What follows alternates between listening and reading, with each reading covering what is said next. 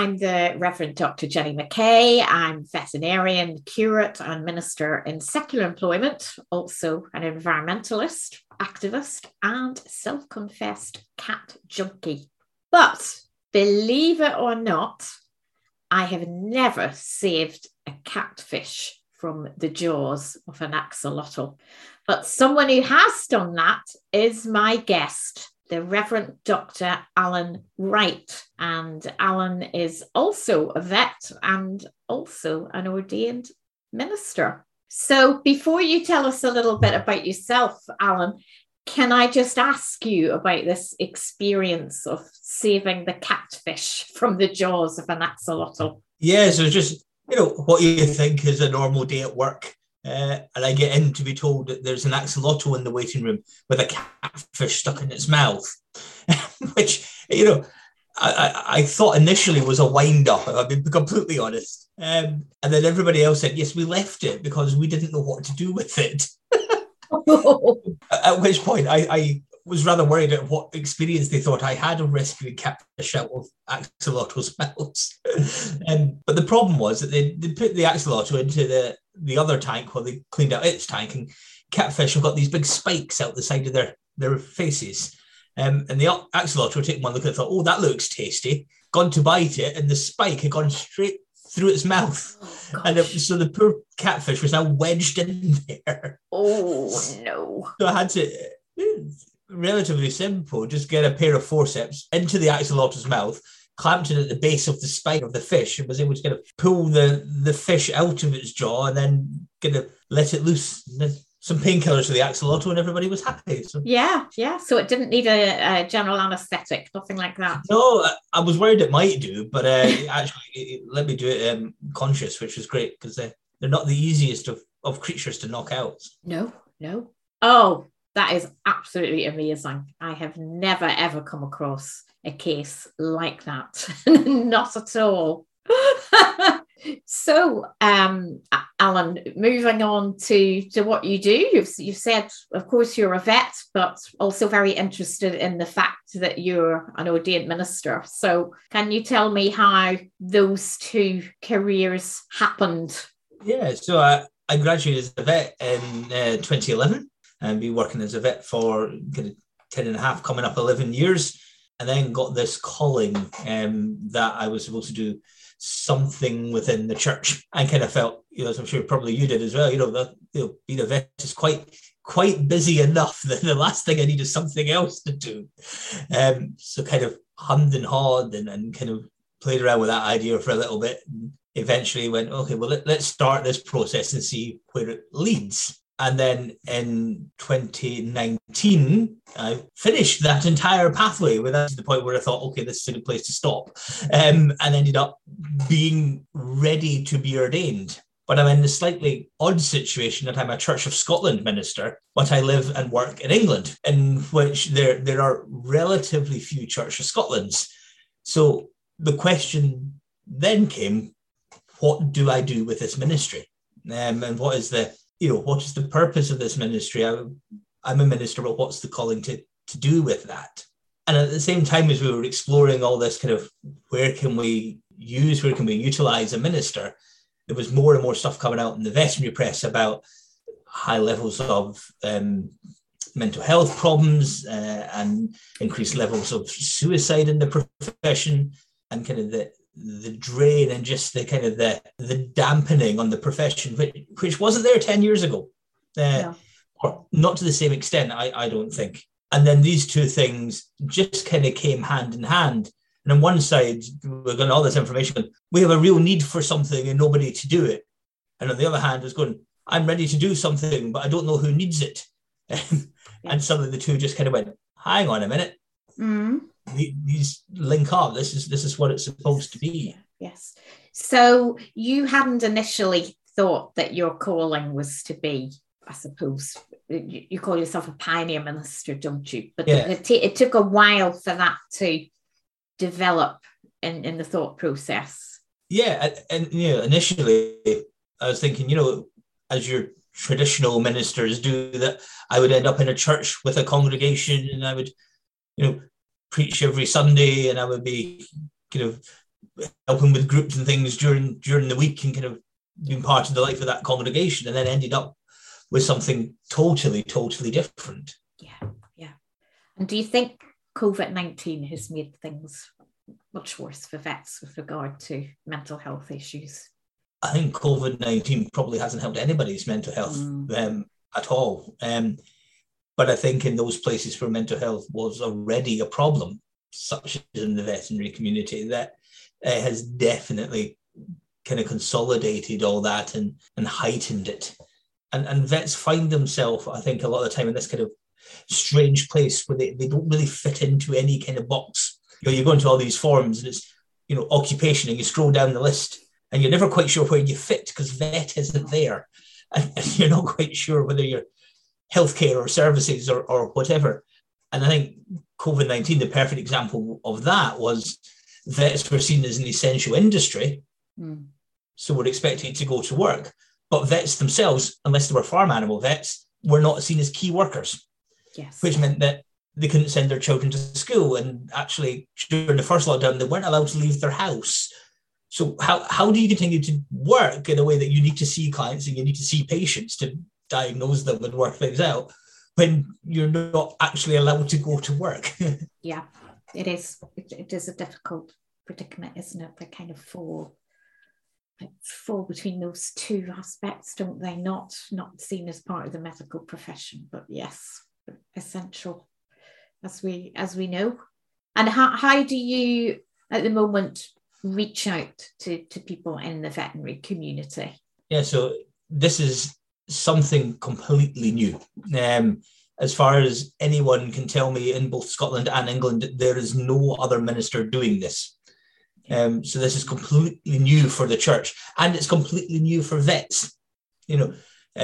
Doctors, particularly doctors who work in hospitals, are used to having a chaplain. They're used to having a minister who is there for them. But for vets, this is something totally new. So at the moment, it's all about just introducing myself, kind of doing what we're doing now, just having a chat and just kind of saying, hello, I'm here. This is who I am. And this is somebody, I'm available to talk to. So at the moment, it's a case of, and I am restricted purely for time and everything else, to kind of half an hour radius of where I am. But just going around all those practices and visiting and popping in and saying, hello, this is who I am. What's going on with you? Because there's plenty of practices that are taking on new staff or moving to different premises or really struggling for staff and really short-staffed and having to deal with that as well. So, and every practice is a different story. There are some that have maybe just got new management. I can think of various examples of all these things that I'm talking about among the practices that I visit. And it must be really refreshing for them, for, having somebody coming into the practice who's actually asking what's going on in your life, and what are the issues? Is there anything I can do to help? It's very different to the clients coming in or people coming in to sell things to veterinary practice. I think that's it. There's loads of people that go into a veterinary practice on a weekly basis, but they all go in for a reason. They've either got a sick pet that they're worried about, or, as you say, it's a rep from a drug company or something trying to convince you that this product's better than the old one. But actually, somebody to go in who goes, I've not particularly got an agenda here. I just want to find out what's going on. And I usually take donuts, which always helps. You've got a sweet tooth. And I'm sure people are fascinated when they meet you. I mean, I know when I went into work, when I started going in with the colour, I was a bit worried that people would be like, oh, look, she's a vicar. I don't really want to speak to her. But I find in general, people were just more curious and very interested, actually. Is that your experience as well, Alan? Absolutely. Yeah. I think because this is so weird to vets, the fact that there's a minister for them, and you go in and go, oh, you're a minister, what church are you with? And going, well, I'm not with a church, I'm your minister. I'm here for, I talk about the veterinary community. So by that, I mean vets and vet nurses and, and veterinary assistants and veterinary receptionists. It's basically anybody who works in clinical practice. And again, I've had to narrow that down because we know there are lots of vets that don't work in clinical practice. But again, just for timing and everything else, to focus that in on those vets who are in clinical practice, who are seeing clients and treating animals, pets or farm animals usually every day. Yeah. So getting back to, when you were starting off as a vet, well, what made you think of becoming a vet in the first place? I don't know. I honestly have no idea. I'm one of those people that, says it's something I've always wanted to do. I can remember all the way back in primary one or reception in the English system, people saying, what do you want to be when you grow up? And saying, I want to be a vet. And then lo and behold, 14 years later, when turned 18, there I was going to vet school. And never really deviated from that path at all. So one of those that's amazing. Strange and unusual cases that kind of what I wanted to be as a child is what I am now. Yeah. And did you have pets as a child? Yes, I grew up. It was always cats or dogs or sometimes both in the house. Okay, but you weren't from a farming background? No, not from a farming background at all. The closest thing in terms of anybody else in the family being involved is my grandpa, the SSPCA, and that was the closest I ever got into any kind of vet or even medical within my family. Yes, yeah, I guess it was a little bit similar for me as well. I always was very interested in animals and I just wanted to be a vet. I think I knew in my head I didn't really want to work with sick people, which maybe wasn't a very good reason, but I was always interested in animals. So a bit like you since a child, and it just happened from there. And then this calling to be a minister, when did that first begin? Yeah, so that, unlike being a vet, I can tell people exactly when that was. Oh, right.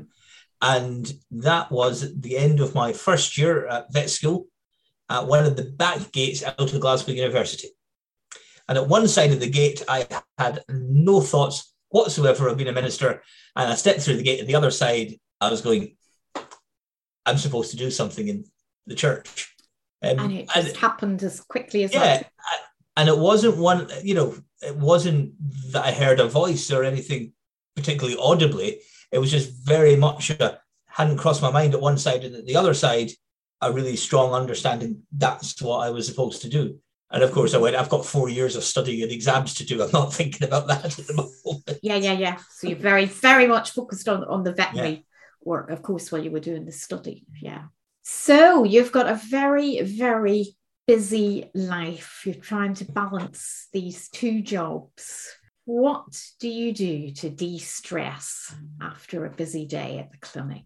I'm just a big fan of kind of losing myself in some kind of fictional world. So whether that's reading, whether that is watching TV, particularly drama, something that's slightly kind of far-fetched, I like kind of more science fiction, fantasy, superhero stuff, but something that's too real, I'm kind of like, no, that's too much thought, and certainly not a vet program. No. Come home and put it on, and there's the Yorkshire Vet or something on. Like, no, that's too much like work. Yes, there's something on all the time, and then they brought out All Creatures Great and Small again, didn't they? It's like, oh no. And of course, it's something that clients always like to ask you. Did you watch? You're like, no, it's a busman's holiday. That's the last thing I want. Exactly. I get home. But I do know that you're very, very keen on Doctor Who.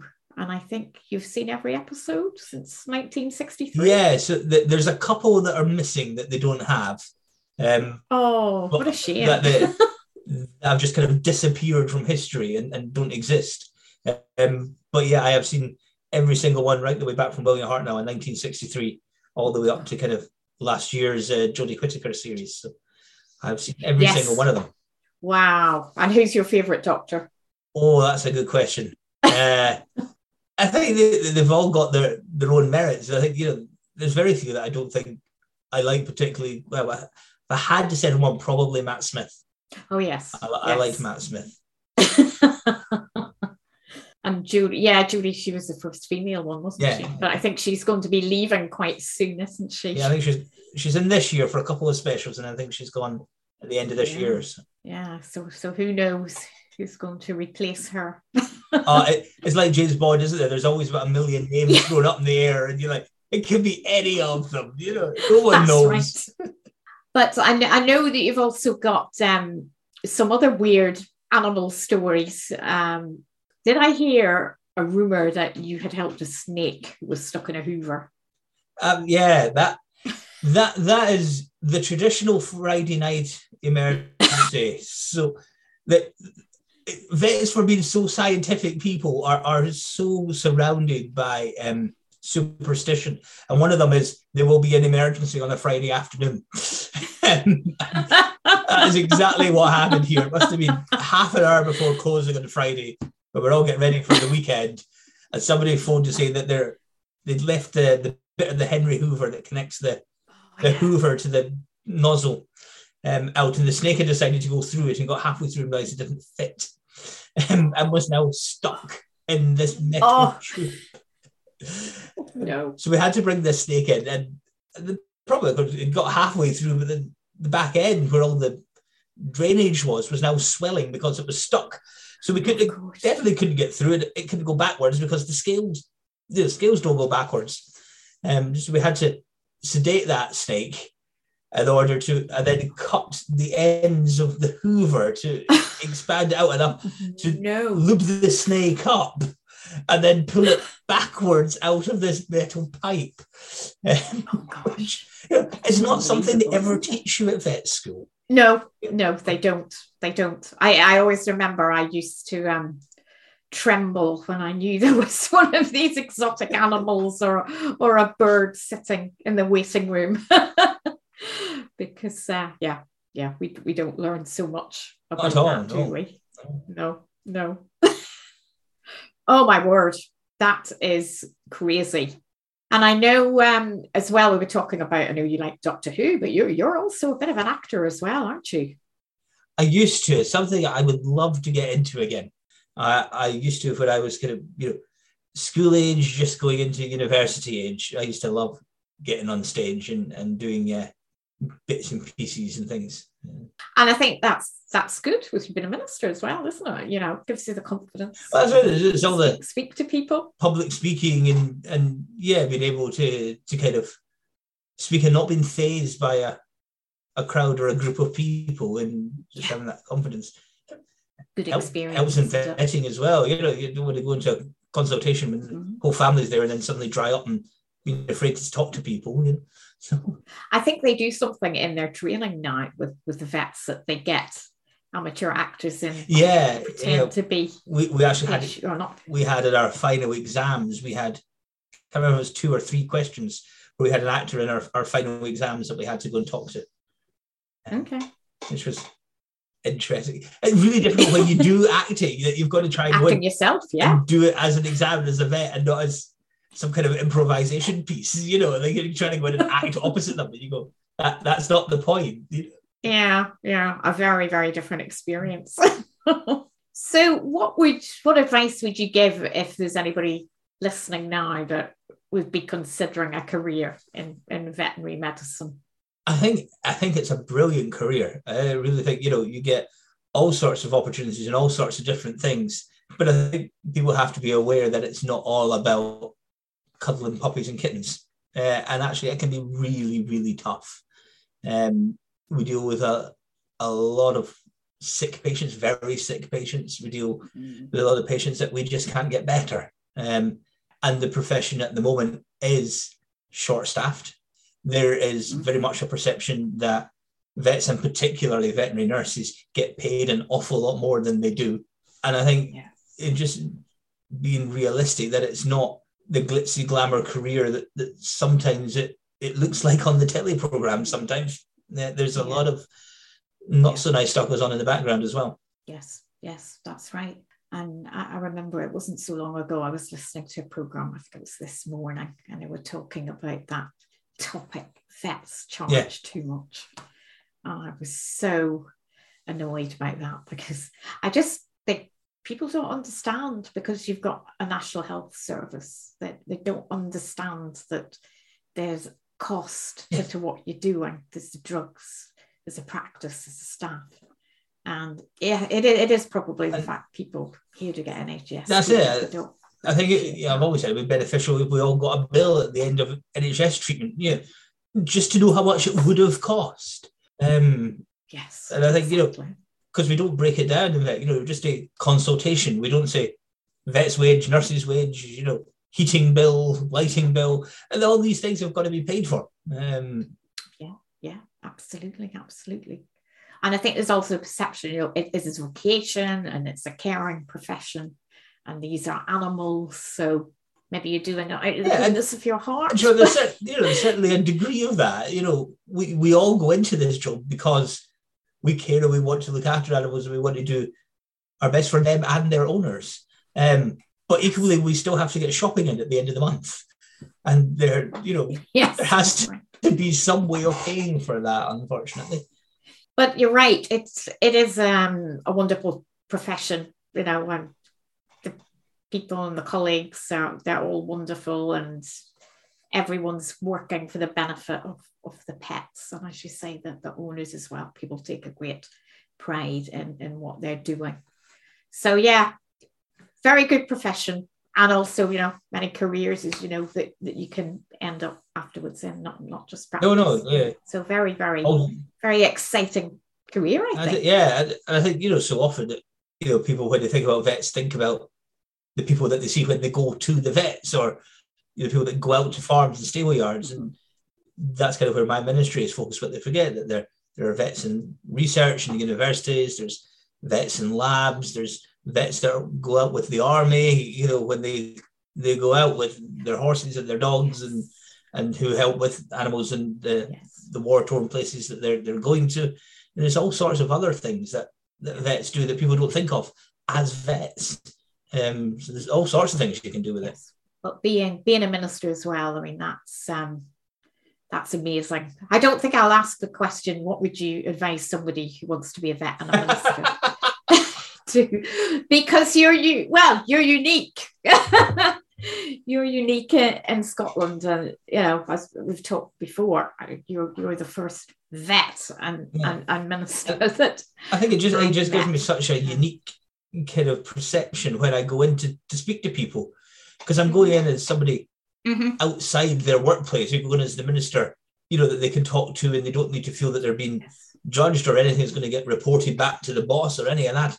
But equally, because I'm in that world, in that community, I understand what they're talking about, and I understand kind of the troubles of the profession, that maybe somebody coming from outside maybe wouldn't quite understand, or certainly wouldn't understand as quickly. Yes. Yeah, absolutely. You're walking alongside them, and all the ups and downs in the profession. But I think, just talking to you, you are a vet, you are a minister, but for people listening, anybody who's got a career and is perhaps thinking they've been called to ministry, it's perfectly possible to keep that secular career and the sacred career. They're both intermingled, though, aren't they? There's certainly, in every denomination, nearly every denomination has different ways of doing it, but almost all of them have this option to remain in secular employment doing one job, but yet being a minister and fulfilling that calling at the same time alongside. Yeah. But it's it's a special career, and that's a gift in itself, isn't it? And I guess that's why you are combining the two. So that's absolutely fantastic. So what about plans for the future? I know your ministry was curtailed a little bit in COVID, very difficult to go out into practices at that point. How do you see yourself, the frequency that you go out to practices, for example? How do you think that's going to develop? It's more and more just visiting all these practices, getting to know people, getting some kind of joined up thinking. I think the veterinary community is very good at within individual practices. There's support and there's understanding, but then because the practice down the road is in competition to them, there's no joined up thinking. and it'd be nice to kind of build some bridges and build some kind of community there, and even start to think about things like can we do events? When you're at vet school, there's throughout the year there's all sorts of events that people were invited to and everything else, and then you leave vet school and suddenly there's nothing, and you go off into your own little practice and you're stuck there. It'd be nice to try and build something just to kind of celebrate being vets. I think we focus an awful lot on what's difficult. We focus an awful lot on the kind of the hardships, but actually there's some really great stuff about being a vet as well, and it'd be nice to kind of celebrate that and just be able to take some time to go, no, do you know what, this is good, and we appreciate vets, and particularly we appreciate nurses and reception staff that are often forgotten along the way as well. Yes, that's right. And I think, as you said, we also have a shortage of veterinary nurses as well, not just vets.